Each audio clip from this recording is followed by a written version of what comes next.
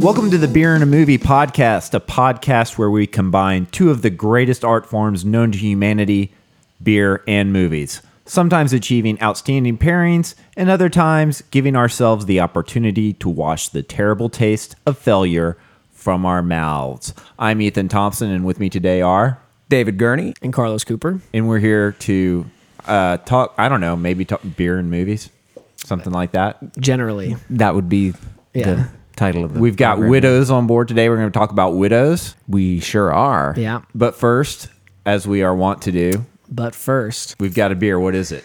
this is from a brewery that has been spoken of on this podcast before. That's Prairie right. Artisan Ales. We had the Birthday Bomb. I if I'm believe not we had. mistaken. We I think- definitely had one of the bombs. One of the bombs, for on our sure. bomb episode. Yes, Bombs that's right. episode. That's right. So yeah, but I think you're right. I think it was a birthday bomb. This one is the Double Dunk. It is an Imperial Stout brewed with Oreo. It is clocking it at 11.9%, a hearty ABV. Did I hear this is a beer brewed with Oreo? Yes. Yeah, this is. I think So this is a purist. One of the. Well, it's part of that new wave of pastry stouts. You know, Okay. although I don't think Oreo quite counts as a pastry. I guess it's saving time to have your beer and Oreos together. Yeah, I've never thought of them as. I don't know. I mean, But it is a trend to do these sort of guess cake and pie and it's a sign of the general evolution of our world that these things are happening. yeah. So we have it open now. Carlos is going to pour us some in our glasses. Thank you, sir. Getting excited for this. I love Prairie for what they do with these Imperial stouts. It seems like the right time of the year for it. Also, here we are, a couple weeks before Christmas. I know, right? And it's even slightly chilly here in South Slightly Texas. chilly. Huh? It might be in the 60s. Yeah, right now. Yeah. Yeah, mid 60s. We've had some cooler days. We did. Here, yeah. it's And the rest of the country's been like frigid. So yeah, we're definitely in wintertime at this point. So, what better to do in wintertime than pour yourself some hefty dark beer like an Imperial Stout. And, it is just dark. Little bit of like a brown sort of, highlight to it on the edge. Maybe it's there. my imagination, but I can kind of smell the Oreos, the sweetness. Yeah. There's something creamy in Did the you get nose. that? Yeah, the creaminess. Yeah, not like a dairy creaminess though. Like the what is that? No, whatever. Is Oreo filling vegetable oil based or how, does anybody know I this? have never you don't researched. wanna, I don't want to know. I'm perfectly happy. No, you do know that Hydrox is the original though, right? I don't know what that is either. Ooh, see the Hydrox. When I was a kid growing up, I always thought it was the knockoff version, like the cheapo. Yeah, it was. I think I can't remember the name of the manufacturer, but whatever. It wasn't the real deal. I thought Oreo was the real deal. I read a few years ago that Hydrox was actually in the marketplace well before Oreo, and Oreo kind of copied Hydrox. Because Hydrox sounds like something you use to clean your bathroom. It does. 100%. They definitely didn't have the marketing thing down on that. Yeah, Oreo has a nice Milk's sort of favorite cookie. rolling feel to it. It's like a round cookie. Oreo. Oh, yeah, it's got that. Yeah. So, well, let's not belabor that too much. I've already gone too far. Let's start sipping on this and start talking about Widows. Widows. So Widows is a latest movie from Academy Award-winning director. I guess the second movie, I should say, right? From Academy Award-winning director Steve false. McQueen. The second. What are you talking Fourth. about? This Really? is his fourth. Yeah. All right. Scratch Ooh, that. you're going to learn some stuff shit. in this episode. Yeah, Shame, of course. And even before And that. Hunger. Yeah, Hunger. I don't even know what that is. Ooh, we will teach you, young Padawan. Yeah, so fourth movie from Steve McQueen, and it is a heist film of sorts. Yeah. One that I was not expecting from him. I mean, Nor I. I didn't really hear much about it before it came out. I remember hearing that he was working on an HBO series for a little while. Interesting. A few years back, and then it ended up getting canceled. But then when I saw the trailer for this, it was sort of like, wow, this is Steve McQueen's next film. It didn't seem like the logical choice. But My favorite rumor surrounding director Steve McQueen was that he was working on a musical starring Michael Fassbender. who has been in all three of his prior all three of his feature-length prior films. And yeah. there, I don't think that there's anything I want more than a Steve McQueen directed, Michael Fassbender starred musical, because I can't even begin to imagine what that would be like. Yeah. Well, so shall we talk about what this movie is about? Yeah, let's we're getting kind of ahead of ourselves here. What's the basic I'm premise? dying to say what I thought about this film. The basic premise is that a group of widows of gangster bank robbers, basically heist guys, they all get killed, and the widows get together to pull off a heist in order to, not be broke. Yeah. And that's what it comes down to, Yeah. right? Yeah, they're to pay off some debts and It's incredibly more complicated than that, right. but that is the genre. Basic, right. These women who were never intending to be criminals are kind of lulled into, or whatever, they're brought into a life of crime because their husbands and partners have all been killed, and they were in the midst of a heist, and they all ended up getting killed very quickly in the film. Or did they? Yeah. I thought this was a terrible movie. Ooh. I hated it so much. This is the biggest cinematic disappointment for me of 2018. Whoa! I thought it was excruciatingly boring. I had a feeling you had something like that, but I didn't realize you were. Oh my go god! this I far. thought it was awful. I No. thought the script was terrible. It was so. It was. It is the kind of thing that happens when someone wins an Academy Award for Best Director because there was a really good script that you made that film out of. Fuck and outta then here. you happen to make a movie before this that really fit a slow paced, ponderous visual style, and then you try to apply that to a heist film, and it's a terrible mismatch. Oh wow! Okay. I thought, and that's just what I thought about his direction. I thought it was a terrible miscasting up and down the What? entire thing. Okay, Viola Davis. wow. the fuck. All right, explain to me. This is so ridiculous to me. Why it is Viola Davis, if she's such hot shit, she turns to these widows who have no experience doing this kind of thing, rather than hiring some people that might actually have the skills necessary to pull off a Because heist. she's She has not no. hot shit. She has no. They're not friends. They don't even know each other, really. No. So why is it she goes to them? Because they're in the same dire straits that she is. First of all, she's not hot shit. She point blankly states in the film that she doesn't own any of the things that her husband had acquired in his Nor lifetime. does she have the connections. Nor does she Well, have she knows connections. one guy to go to, right? She knows the one but guy. why does she go to like the least capable people around? Because I don't think she's not part of that world. I mean, she's not part. She was married to somebody who was part of that world, the Liam Neeson character, and knew that there are these other guys on his squad, but they're all dead. And so, who's she going to reach out to? Well, the partners of those guys. I don't know. I didn't find it that big of a leap. It didn't bother me. either. I didn't find it that big of a leap. You're reaching out to people who are in as dire straits as you are. John Bernthal's wife, Alice, has absolutely nothing, has never worked, anything like that, does not know what she's going to do, As a mother who is trying to push her into prostitution. Into sex work, which seemed promising. And then... she was making all right money. That guy seemed sex work okay. sex work is not to be frowned upon. No, but being forced into it by your mother. Being forced into it by your that mother was is unsavory problematic. for sure. Yeah. Although, and that actress is great. What is her name? She was in Which one? The Australian film. Alice or the mom? The mom. The mom. The mom seemed familiar, but I couldn't. All right. And then, okay, so you have that character. You have Michelle Rodriguez, whose husband lost absolutely everything. Who's Gambled away everything. Yeah. everything. Whose mother-in-law hates her guts, blames her for her son's death. Right. Has absolutely nothing to fall back on. Doesn't know what she's going to do.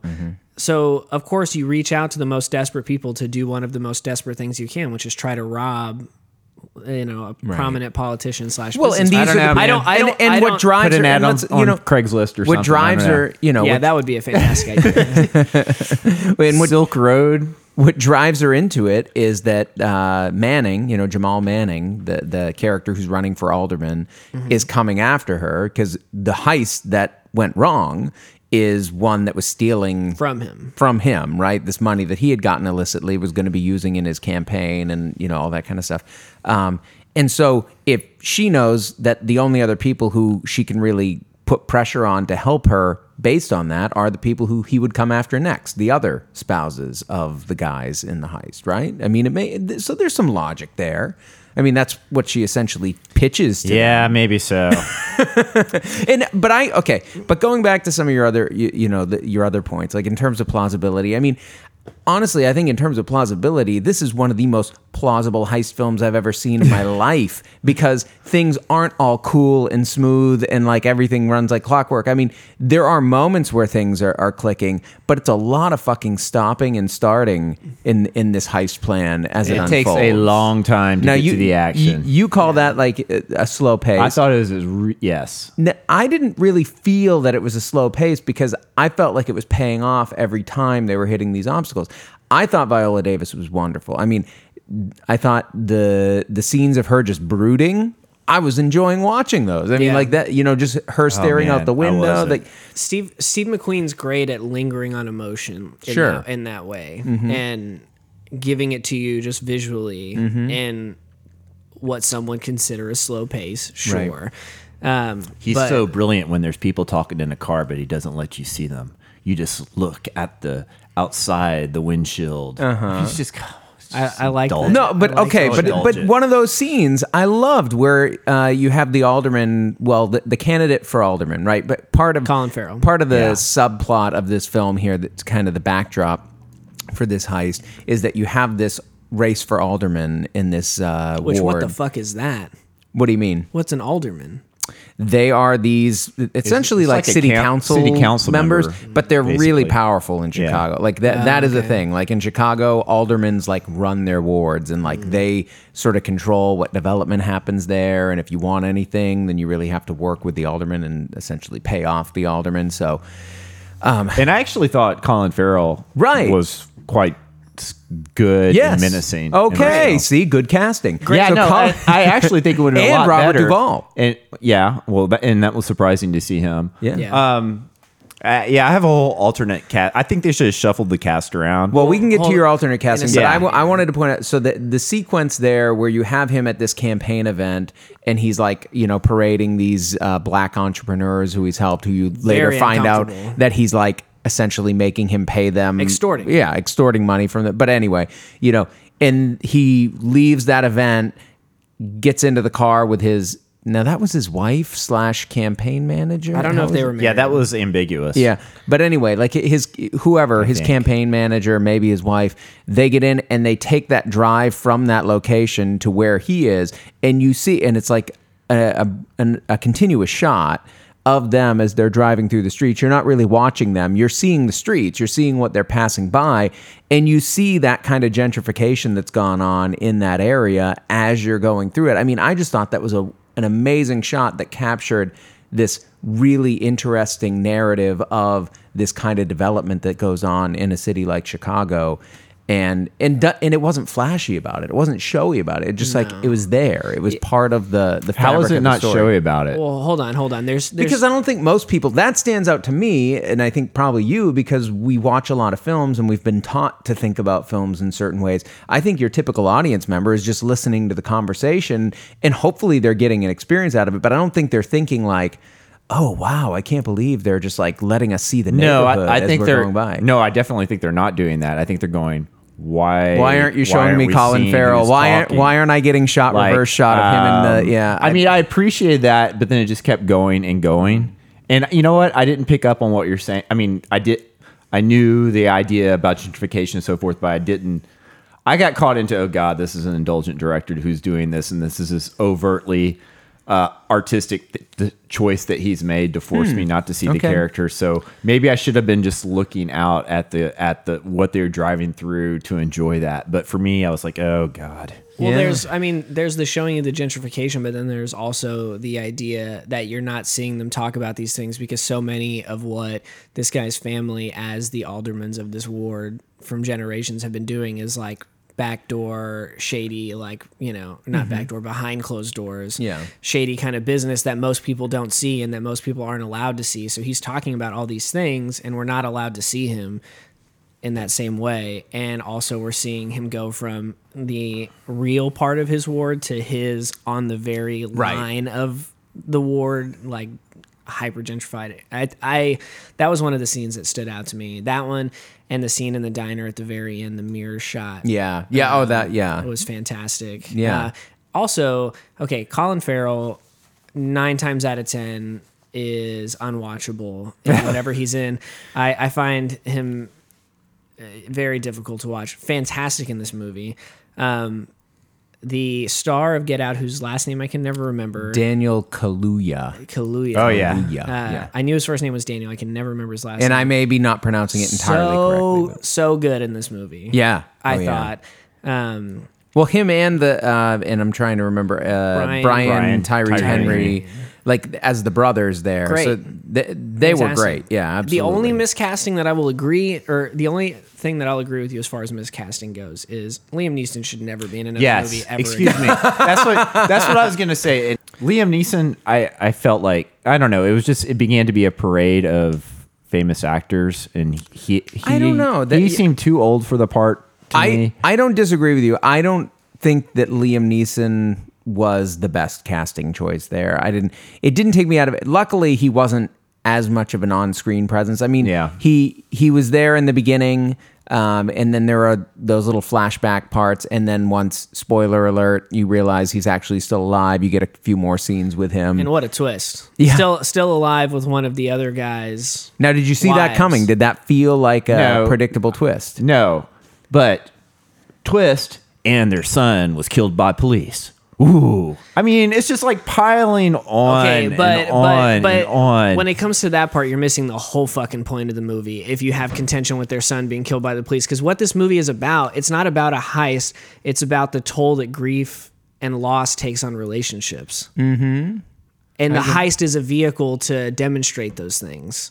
Because they come together via the grief and loss over their partners. And then the thing that made They come together over being broke.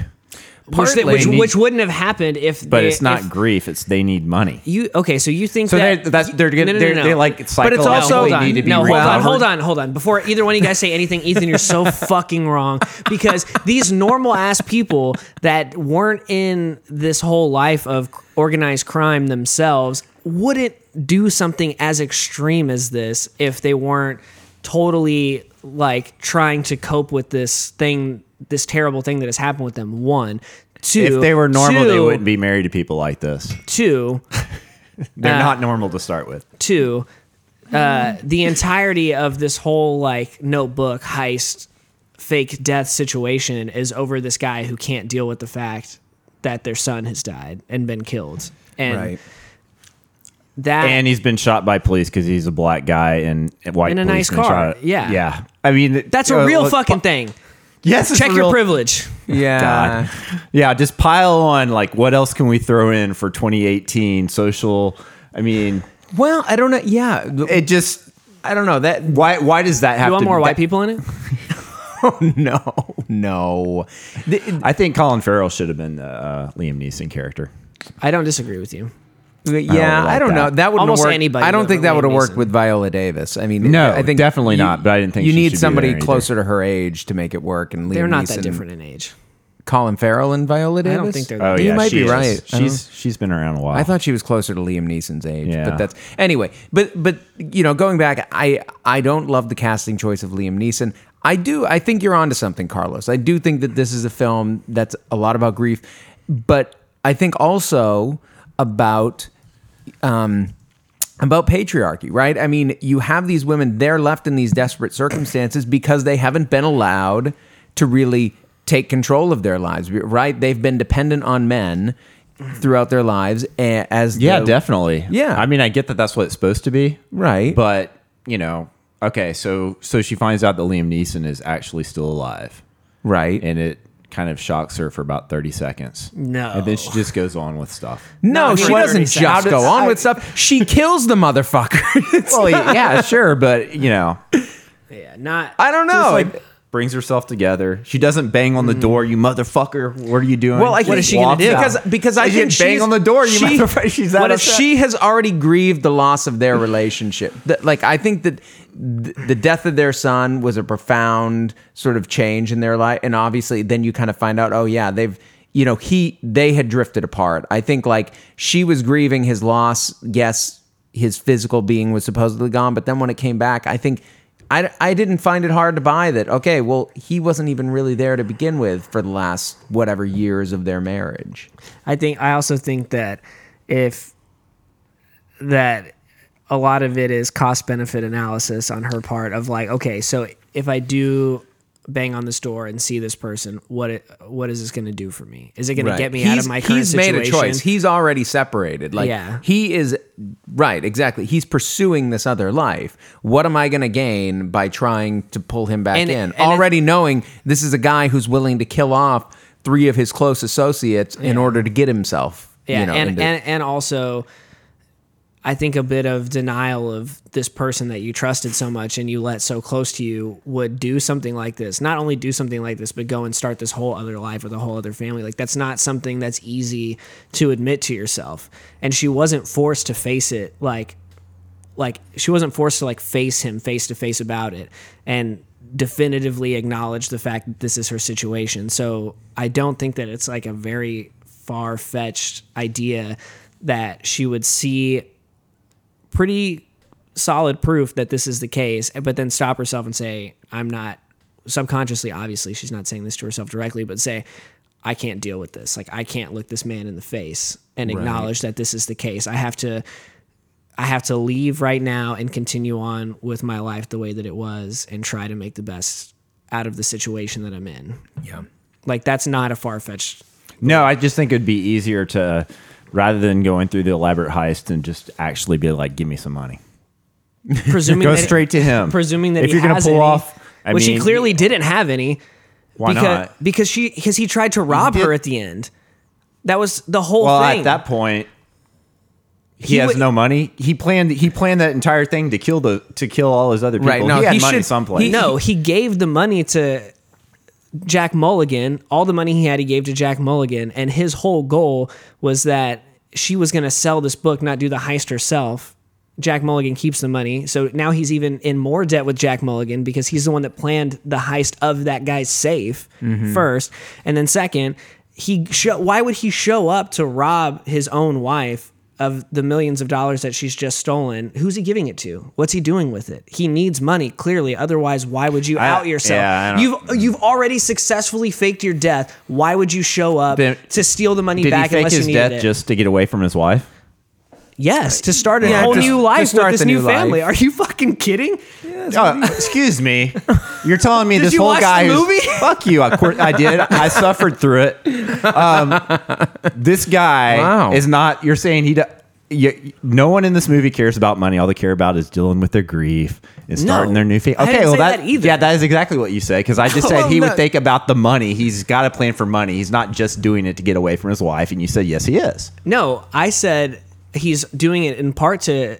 First of all, the thing I said right before that is he showed up there, outed himself as still being alive because he needed money. So obviously money was important to him at this time. Wait, how did he out himself? He showed up and looked her in the face and said, but she I'm still already alive. knew he was alive. How So does he he wasn't know that? outing himself then. He doesn't know that for sure. Right. But he And she shows up there. And He could have. and she doesn't even know it for sure. The only thing that we know from that scene in the apartment is that his flask is there and that this woman, Amanda, is in some way involved with either his death or whatever happened after that. So now you're One. changing. So now you're No, saying... I'm not changing. Nothing I've said has changed. The way Yeah, you've yeah. interpreted what I'm saying has changed. What I'm So you're saying, saying now that she didn't realize that was him. No, So she no. didn't leave because No. she knew she shouldn't No. confront No, him. he's saying that I'm saying what the she film, knew it was him, but he didn't necessarily know that she knew Yeah. that he was alive. That's- okay, Him that- showing up post heist, Okay. when she has the money, was him outing his So- presence to her, like in a definitive way. Like he Yes. could have skipped town. He and Carrie Coons, whatever her Amanda Nunn. They could have left. Okay, and right? also- and and even she says that, like, why do you need to stick around? Like. he could have left, Yeah. but Yes. he wanted to take that money, I think, probably for that parachute so that they could go off somewhere and Yes. set up and live someplace. Okay, he needed the money. To what I was saying was that what the filmmaker showed us only definitively proved to a certain amount of suspect of whether he was or was not alive. That scene did not definitively show us at that point in the film that he was 100% still alive. That's not what happened in that scene. Later on, we find out that she knows that, and et cetera, et cetera, but in that moment. So he definitely needed the money, is what I'm saying. And it is definitely a movie about grief. It's not just about grief. It's not just about money. It's an interconnection of the two things. And yes, he did leave his wife, A, for money, and B, because he wanted to get away from her and start a new life with his nice white family. And there is a scene in the film where it is stated that, I think it's him or her that says, I don't want your biggest regret in life is to have a baby with me, or that I had a baby with you, or something like that, very clearly stating that Liam Neeson, up until that point, has expressed some kind of regret that he had a child with a black woman who created a black baby, who was then treated as a violent, quote unquote, black male and was unjustly killed by the police. And he thinks in his mind, if I had just married a nice white woman, that would have never happened. A white kid is never going to get pulled over in a Benz and shot by a cop because they think he stole the car. That would never happen if he was white. And Yeah, that's all obvious. yeah, I know. Yeah. So obviously he feels like he made the wrong decision marrying Viola Davis. Well, that's and all what of she- these things That's are what tearing. she's the one Yeah. who says it, and I think that's her reading into it. But probably. But then he leaves her for a white woman. right? And starts No, a new I mean family. I mean, her reading into it, he seems to just prove that. Yes, well, that's or what I'm do- saying. Is it's or do about something all to of at these least- things. Yeah, It's like yeah, infinitely more complex Yeah. than just we're doing this heist because we need money. It's infinitely Right. more complex than just being like, I can't deal with this anymore. I'm going to marry a white woman. There's a Right. lot of layers to all of this, and all of these things are playing out. At Yeah, the same I don't. time. I don't disagree with you saying that. There's a lot of layers to it. Obviously, You have I mean, disagreed prior Here's in this my podcast. point. There are too many layers to it. It doesn't work as a. I was hoping to have an enjoyable, well-made heist film, and instead, I absolutely. That's what I mean when I said, "Oh, and by the way, their son was shot by white cops." It was just another layer, another layer, another layer, another layer. And I mean, it's clear that it's about grief and that's motivating them. They have to have money, yes, but they're also dealing with the losses of their husband. It takes a long Loss of time their life. Yes. They need money. Yes. And their lives weren't very good beforehand either, which is one of the things I liked about it. Yeah. Right. It's not a fairy But for tale. me, it was just like I was looking forward to a well-made, enjoyable heist film that had substance to it. Which it did. It had for me, the substance didn't work. It just was like layer after layer that was like just too much stuff. I was hoping for something that was like a more substantive, Ocean's 11, well-made film, fun film, not much. See, it's funny you bring that thematic up stuff. because I Steve really McQueen think of it. I think not of it making as that well. movie. No, but I I'm think not saying he is. I said No. more than that. No. I'm hoping for more than that. And I thought of those this films film work as in heist films. comparison to Ocean's 8, which was out this summer. I went to go see. Good movie. I thought it was okay. It was fun. I mean, It was similar, right? It was like the whole idea, right? Was it was. it's women this It was time. not. It was not similar. But it was. Oh, breeze- hold on. No. But it was like breezy and vapid and sort of like thin and wispy, and I didn't give a shit about any of the characters. And it's like, hey, it's Danny Ocean's sister. Hey, I'm like, who the fuck cares? That was great. The- What you yeah, just did. thank you. I mean, I just didn't care about any of those characters in any real way. These characters I cared about, and I know you. It sounds like you think it was putting it on too thick, and it was like putting too many Yeah, social absolutely. issues into these things. But that, I don't know, it worked for No, me. I mean, I thought, yeah. okay, so we're focusing a lot on the Liam Neeson, Viola Davis, which is probably the most central relationship. But I thought the Elizabeth Debicki, Alice and John Bernthal's she character. to me was one of the standout characters. Fantastic. She did an amazing job of showing this character who was essentially like, I don't know what you'd call, like, she's kind of a trophy wife, and like, I mean, she's just kind of like a kept woman. Like this guy is like, going and taking out his aggression on between his jobs or whatever, and then Oh like, yeah, she's kind of like a frightened, like beat puppy right, type yeah, and her mom obviously was like very controlling in her life, and has been physically abusive to her as well. And you see like this subtle kind of change. It's not like one day she shows up in one scene and she's like, I'm a woman. Listen, but you see this kind of evolution of the character. By the end of the film, she's in charge. She's like doing what she wants to do, and she's making decisions and she's making moves. And I thought that was a really interesting. Can you guys explain to me your reading there of what goes on with what Viola Davis? Okay, so I don't.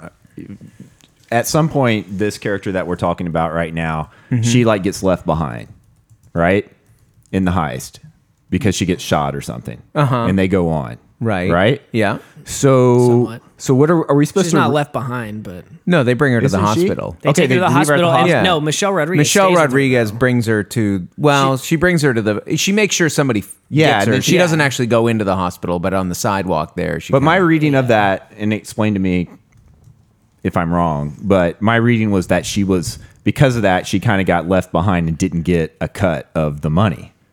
And No, that's I why, think she so got a why is cut. Viola Davis like? No, she got a cut. I think she got a cut. Okay, there's so that why- scene at the diner at the end of it. yeah, that's where- what I'm talking about. So why is there like this weird distance between Viola Davis and her?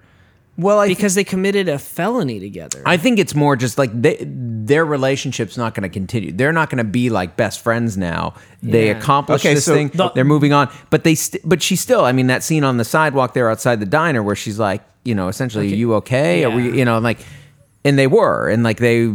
Two things. One, they committed a felony together, and the whole like thing with it was that they were like, "We're going to do this, and then we're done. We're going our separate ways." And two, All right. the reason for that was because they were the most unlikely set of safe robbers that you could have imagined. They were specifically trying to come off as men robbing this house so that nobody would expect it was them. And part of that would be not to incriminate themselves and continue to fucking powwow together as the widows of former Right. organized crime, like bank robber heist people. Like that would That's all fine. I'm just saying. yeah, she got a cut though. But Because how do Michelle. that? Well, Michelle Rodriguez did because she's opening her shop again. Right. You see but that. didn't she leave her? But she brought her there. All right, I don't think that's- that. I don't think it's not that important. I didn't interpret it as that. No, I thought she. I probably got interpret her it cut. as like, oh well, shit, she's shot, and now we've got to go do this, and then Okay, so the way you know that they all got a cut is the movie ended with Viola Davis with all the money.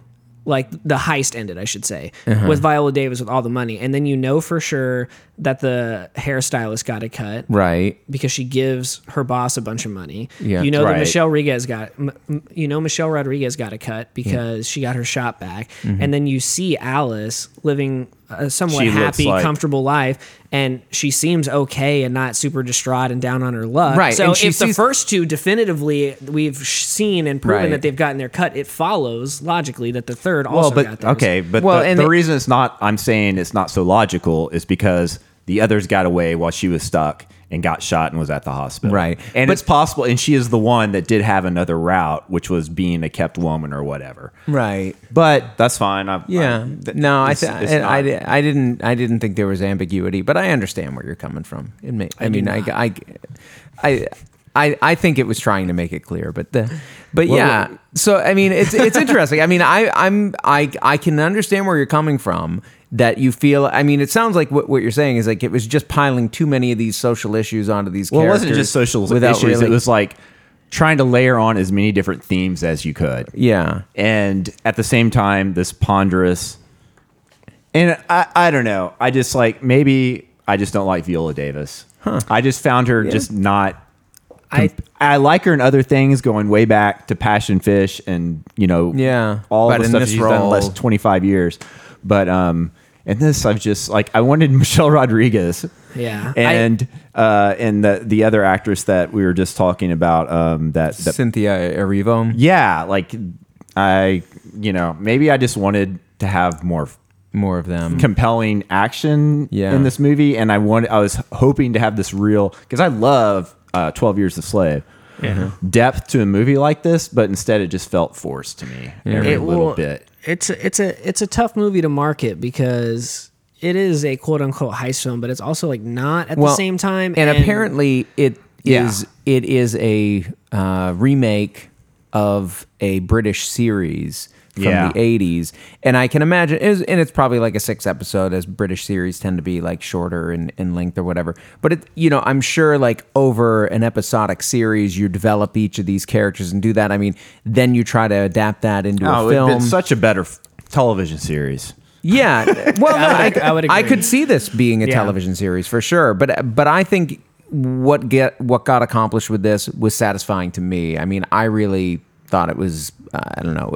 It as far as heist films go, it did something different than most of them do. Like most of them are about that kind of breezy. I'm seeing this team of experts come together and everybody has their role and they do. This was like they were not experts.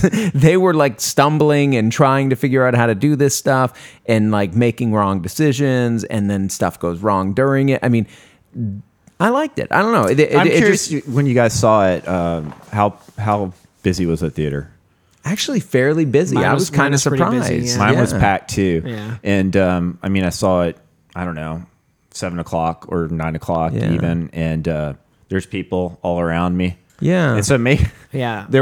the guy next to me was definitely checking his phone quite a bit, about 30 minutes in or so. There's a lot. But it I was had a interesting- heavy breather near me. That's all. I mean, like, it was definitely like my read was that a lot of the people there were there to see a heist movie. Yeah. Not a Steve McQueen movie. And No, it I wouldn't don't- have been in Corpus No, you're for right, as long as it's and I don't been. think, and it hasn't been marketed as a Steve McQueen movie. No, I it's think it would be been- wrong yeah. to do that, and we'll get into that in the second half of this episode. But we should probably speak a little bit to this beer we've been drinking, and then we'll kind of switch over. But this Double Dunk, what do we think?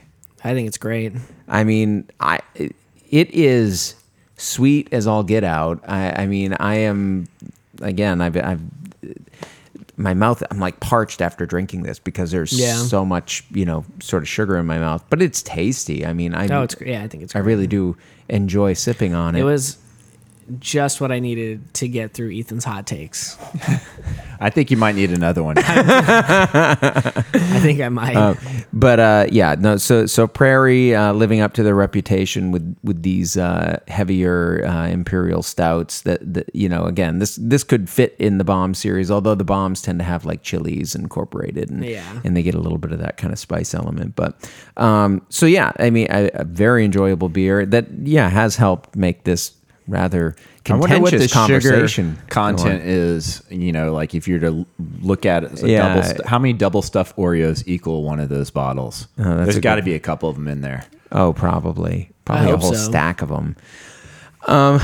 So we'll take a little quick break here, and we'll come back. We'll open another beer, and we'll talk a little bit more expansively about Steve McQueen and those earlier films, and maybe how he's established himself as a filmmaker. And can we talk about how Ocean's 8 is not a heist movie starring women?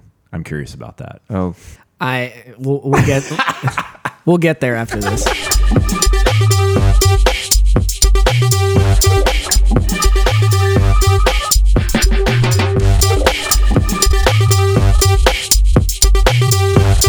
Gabriel Byrne. No, you know what? I like him because he has Nope. a sense of humor.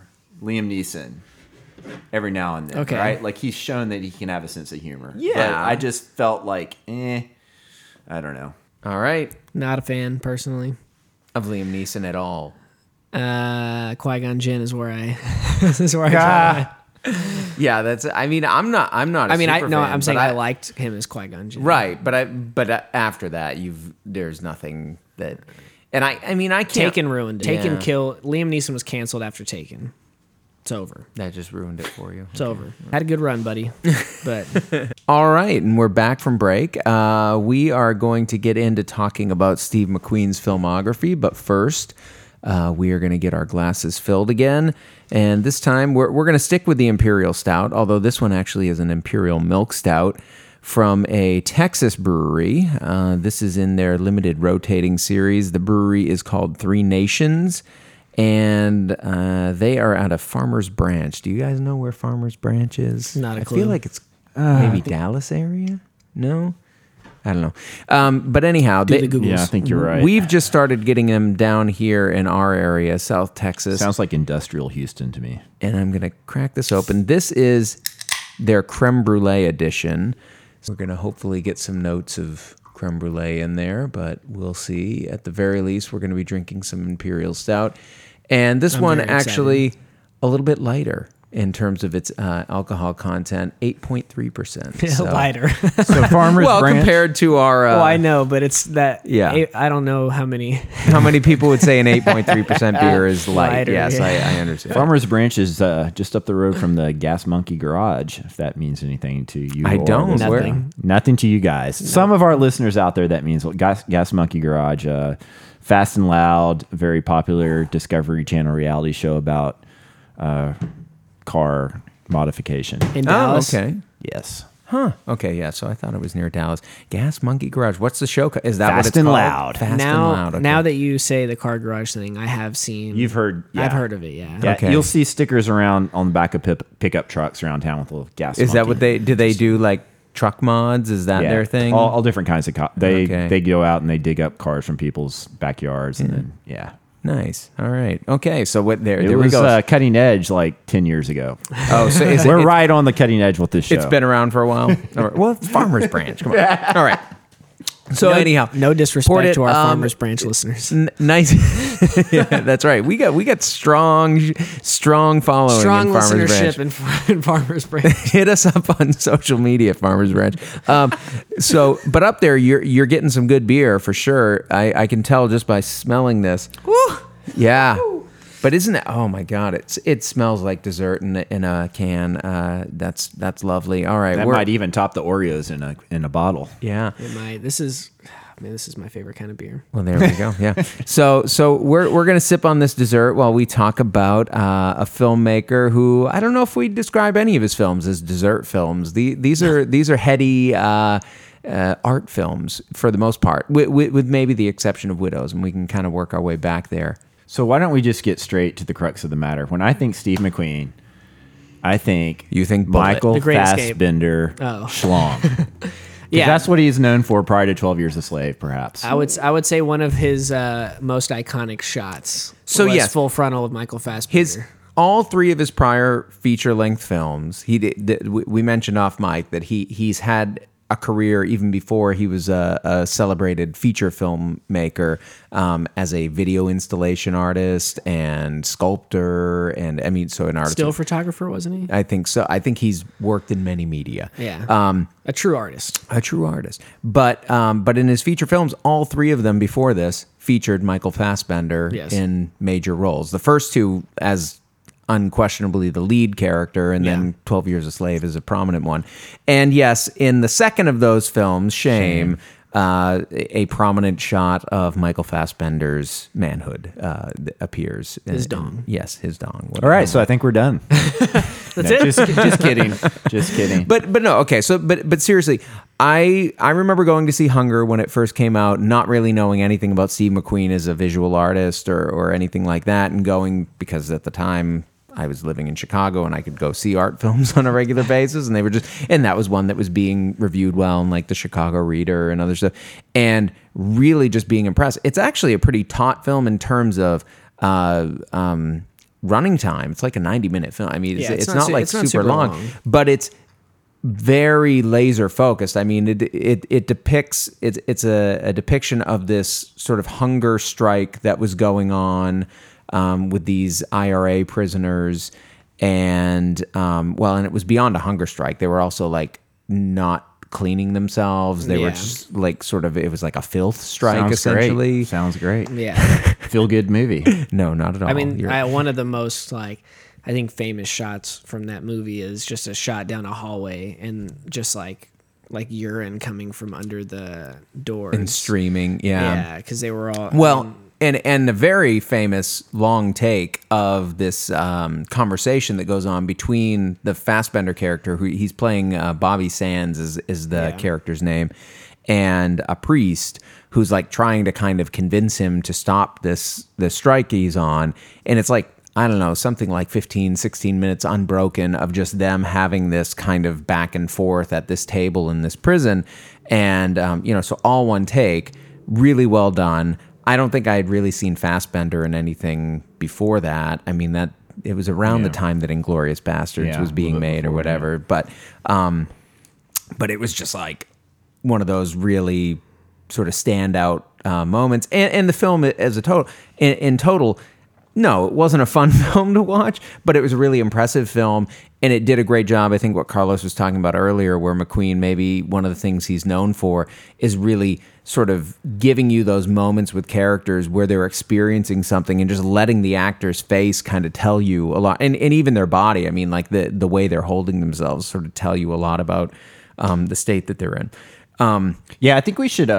I'm sorry to interrupt you. No, but go ahead. I think that we should fill in our listeners, since they did suffer through my argument with you guys about that last film, that you told me that if I had seen Hunger or Shame, I might not feel that the pace of this movie was as slow as I'm talking right now. I think if you had seen those two films and going into Widows knowing it is a Steve McQueen film, that you would have had a different set of expectations for what you were going to get out of it, because I feel like there were moments of Widows that really kind of harken back to the way that he shot some of those earlier movies. And David, I could be totally off base on this.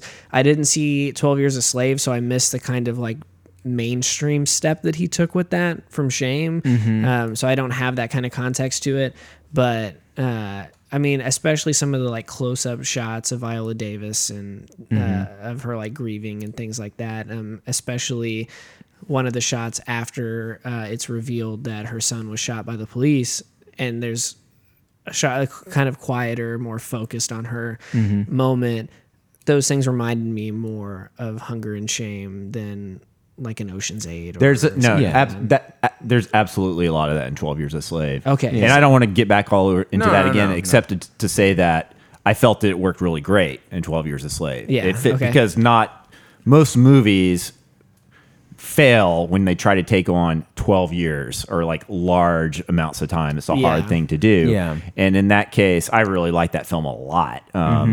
It worked really well. And there were those kinds of, I don't want to say ponderous, but whatever other word you want to use. And it wasn't always faces. Sometimes it would just be landscape or things of that nature. Lingering moments, maybe. Yeah. Lingering moments that are about like emotionality. horrible, and like there's no sense of escape in 12 Years a Slave from them. And that kind of time, it helps make it really feel like it's passing in a way. Anyway. Yeah.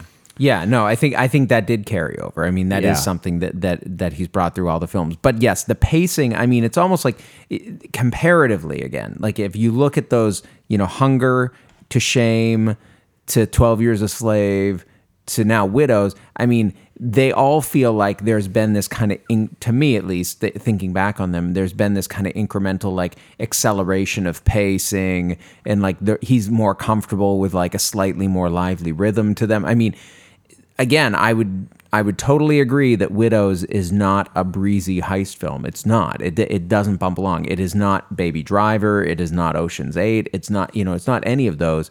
But compared to those earlier films, it really is kind of injecting more action, putting more out there. Because, again, going from Hunger to Shame is, primarily a movie about a guy who's a sex addict, trying to deal with that. And you do get moments in that film where there really is some stuff going on. He gets into some contentious things. There's some violence. There's, there's some stuff going on in there. But then there are also a lot of just really kind of still moments where it's, you're kind of like trapped with this guy and his, fixation, his compulsion, whatever, to like, keep pleasuring himself essentially. So would you say that that those films, and I mean, Shame, is it a character study to a much greater extent? I think so. I think both Hunger and Shame, calling them character studies is totally appropriate, and they really do focus, and it's, Michael Fassbender is, really at the center of both of those. 12 Years a Slave, I think, gets a little more complicated in that, yes, it is a lot about Solomon, right, the main character, but you also get Michael Fassbender. You get Michael Fassbender. You get Lupita Nyong'o. Nyong'o, I think. Yeah. And and even like some of the other, like Benedict Cumberbatch's character. I can't remember his name. I did not know he was in that movie. Is that who? Paul. Dano? Sideways guy, Paul. Giamatti. Paul Giamatti. Yeah. Yeah. He's in there too. And and even Brad Pitt has Yeah. his moment. pretty moments. Yeah. So like I think it expands it a little bit. It's still very much about Solomon Northup. Yeah. But the palette gets sort of stretched out, and it's not so laser focused. It's not a character study. I guess don't that think, in the maybe same way. that's for me. I'm trying to get at the core of why I had such a negative reaction to a film that I wanted to love so much, and that maybe that's just like it was just there's too many different people to have that kind of character study like that. I needed to care about those people, so it just felt like piling on to get me to care about all of them. Yeah. See, I feel like it gave me just enough of each of them to get into it. And I think it privileges Viola Davis for sure. And if you didn't, and it sounds like one of your big problems was that storyline was her and Liam Neeson and their son, and that stuff really threw you off because I didn't hear as much resistance to the Elizabeth Debicki, John Bernthal, that one you seem to like because they and or Michelle Rodriguez for that matter. We don't have to rehash all my problems with the film. But I'm saying like it feels like you like the one that does get maybe the most focus was problematic, but the others didn't necessarily. I don't know. It is interesting to see him kind of expand his palette as a filmmaker, I think, and kind of try to work with these more complex kind of narratives that shift from character to character. And, again, maybe you sacrifice something there. Because I do think those first couple films, part of what I liked about them so much was that they really did put you into this character, although they were really hard to watch, being stuck with those characters the way they were. Yeah. I mean, I don't think I've rewatched That's why I either haven't of them. watched Shame. Yeah, Shame is a tough one. I mean, honestly, if I remember correctly, I think when Roger Ebert reviewed it, he said it's not a film he'll ever watch again, but he named it one of his favorite films of the year. I mean, it's that kind of film where you're just like, he achieved something. He really brought something across that you rarely see on screen, like a depiction of this kind of addiction and this kind of, and also there's this family drama with him and Carey Mulligan, I think, plays his sister. But anyway, that's really powerful, but it's really disturbing and uncomfortable. And I mean, it's not. Same with 12 Years a Slave. It's a film let's talk about that. Seeing. Yeah, let's talk about 12 Years because Carlos has not seen it, and I one of the things that I with that film that I always think about is I think one of the most I don't know how to put this into words properly, but sometimes you just don't say stuff on Facebook because you don't want to shame people. But I remember having a friend on Facebook that posted, "Oh my gosh, don't see 12 Years a Slave. Such an awful, depressing movie. I can't believe it." What? I mean, when you saw the title, what did you think? 12 Years a Slave, this was going to be a romp. Right. Widows you could mistake for, although Widows sounds pretty bad, but we've used the term 12 Years a Slave. 12 Years a you Slave should know what you're unequivocally- getting into. Right. It should not be pleasurable. And yet, but that is a film I would watch again. Yeah, I don't know. I haven't either, but I don't rewatch. I mean, a lot of these. I would potentially use it in a class. Yeah. I could see the value of doing that, but it'd be really hard for me to say I'm in the mood to watch 12 Years a Slave. I don't know. Well, would you recommend Carlos watch that film? Yes. Absolutely. If not having seen anyone. it, yeah. It's not that I've not wanted to see it. Right. I missed it in theaters, and then all the award stuff happened, and after that, it was kind of like, okay, I know this is a great movie. I know I'm going to like it, and there's not as much drawing you in. I know I'm going to watch it. I know I'm going to like it, so I already know kind of what to expect from it. And you also know it's going to be a heavy experience. Yeah, it has to be. Exactly, and I'm not always ready for that kind of thing. Right. The things that really make me go and watch a movie right now, I have to the things that give me the immediacy to watch a movie is when either I have an opinion about it and everything I'm hearing is differing from that, or it's getting a lot of mixed reviews kind of thing. And then I'm like, okay, I need to see what this is about.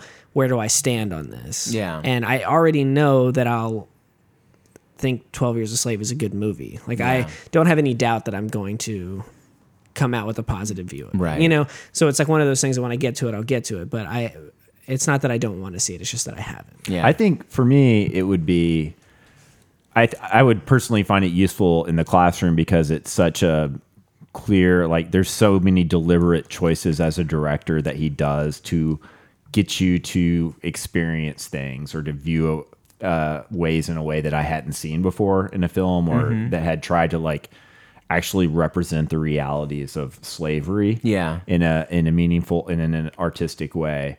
So in that way, I would definitely recommend people just watch that movie in a way that I don't think from hearing what I've heard about Shame or Hunger, I would ever just say like, oh yeah, you should watch that. I mean, it's, even if it's a really heavy film, you know that going into it, and it still has a kind of a, I don't know. I mean, it's got a good ending.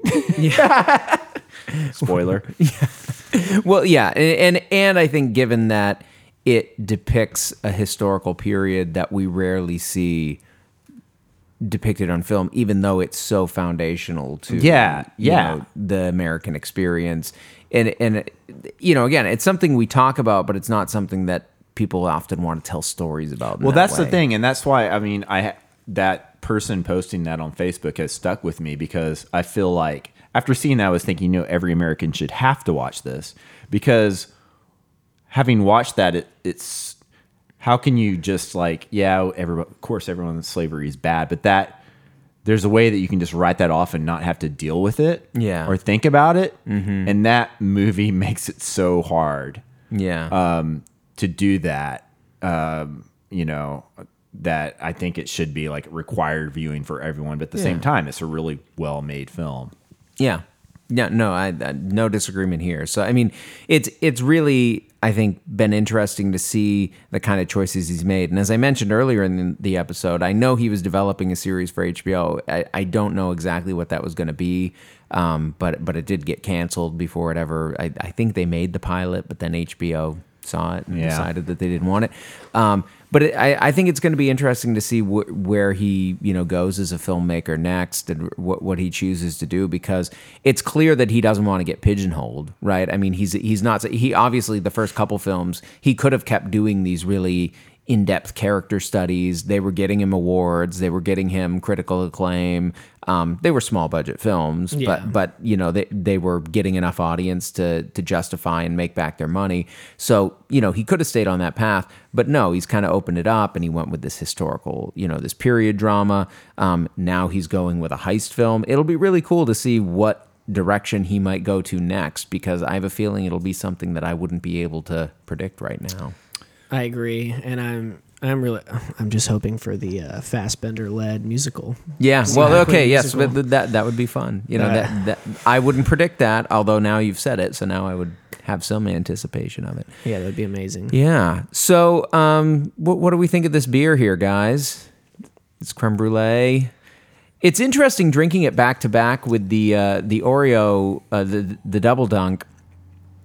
I think the Double Dunk was much more sweet. It was definitely sweeter. Had a little more body to it, I think. I'd agree with that as well. This one I'm finding easier to just kind of throw back in a way. I think the nose on this one is much better. But exactly. Good call, Ethan. A little toast to it. Good call. I agree the nose is better. 100%. I think it's, you know, right off the bat, you know, I was getting a little of that creaminess with the Double Dunk, but you know, this one, it really does smell like creme brulee. It's like somebody just... Now, the flavor, I'm not getting the flavor of creme brulee as much when I'm drinking it, but the nose, it's really interesting. I'm getting some you of the get flavor. That? I mean, it's... there's a little bit there. It's a little less of the vanilla than what right. I mean, it's been a little while, but my memory of a creme brulee is a lot of vanilla. Yeah. And I'm getting not as much. Is there a place to get creme brulee in this city? There's got to be, right? There's got I don't know. Maybe we should open up one. Is that might be the next thing? You know, like people are into these little dessert shops. Cupcakes. No, right. Cupcakes are old. Yeah. Cupcakes are gone. Cupcakes are done. Yeah. Canceled. Yeah. I mean, it was Cronuts for a little while. Those are kind of... Cronuts were huge, yeah. But maybe we're about to go into the era of creme brulee. Hey, we could really... I mean, the trick would be like having a disposable cup that you could still like do the torching of it and not catch fire. That's I true. think edible cup. You can just Yes. down that whole thing. Yeah. But yeah, the nose, All rights reserved. the nose gives me a lot of more of like the caramel and Yeah. toffee kind of Yeah. notes, and a little bit of that in the flavor as well. But like I said, not as quite as vanilla forward But- as but I I would will expect, say- but it's great. Not as chocolatey either. No, not at all. So it's, I mean, I think appropriate to that. It's got like a, yeah, I'm getting some of that in there, more caramel. I'm more- I'm a fan. I could drink a lot of this. It's a tasty beer. Three Nations, super glad to have them down here in South Texas now. Yeah, Hopefully- I saw a few of their beers today at our local purveyor that I found interesting. They So still they have some more coming into the market. All right, I know they have that hazy they have wizard. they yeah. have that. There's a few other Three Nations beers over there. Nice. This creme brulee was not one, but some interesting ones that I would like to try. Well, So, perhaps we'll bring them on to Texas future is killing it. episodes. Yeah, That's all I'm saying. Texas got some breweries are good killing stuff. it. Absolutely. And I saw that Ingenious is starting to try to distribute farther. They have let's some hope. They have some kind of crazy like disposable Yeah, I keg saw type that. of situation Yeah. happening. So maybe Tapology, if you're listening to this, sponsor the podcast. Get some Ingenious in there. But yeah, I liked it. I like this beer. I like Steve McQueen. I wish Michael Fassbender had been in Widows. Yeah, the could he have been the Liam Neeson? Yeah. Why the fuck not? Yeah. Yeah. Well, He can do anything as far I as think I'm he. concerned. Yeah. All right. Well, so with that, we should probably call this episode to an end. Thank you for listening. As always, we want you to engage with us on social media. We can be found in various places. Facebook.com/Beer in a Movie TX. Oh my gosh. I think it's this fucking. How bad? Okay. Beer in a Movie TX. It is Facebook.com/Beer in a Movie TX. Definitively, that's what it is. Okay. I have verified. We are Beer in a Movie on Instagram, if I'm not mistaken. And then Beer Movie Show on Twitter. I'm going to memorize this. That's right. And yeah. For God's sake, tweet at me. I want to argue with all of you guys. right. I'm looking for one person out there besides me that. Didn't I was like going to say, Widows. are there some other Widow haters Please. out there? That would be good. And just throw us suggestions. I mean, the year end is coming, so certainly we'll be talking about award films soon. So, do you have films that you are seeing as top contenders, or that you would like to see as top Man, contenders? I hope some good stuff comes out real fast. Aquaman, dude. When- Come on. Yeah, maybe. Mary Fingers Poppins? crossed. Yeah. Hey, there we go. All right. So we will be talking about all these films and more in upcoming episodes. Stay tuned. Rate, review, subscribe. And Especially if you're listening on Apple Podcasts. Do that shit. Secure the bag.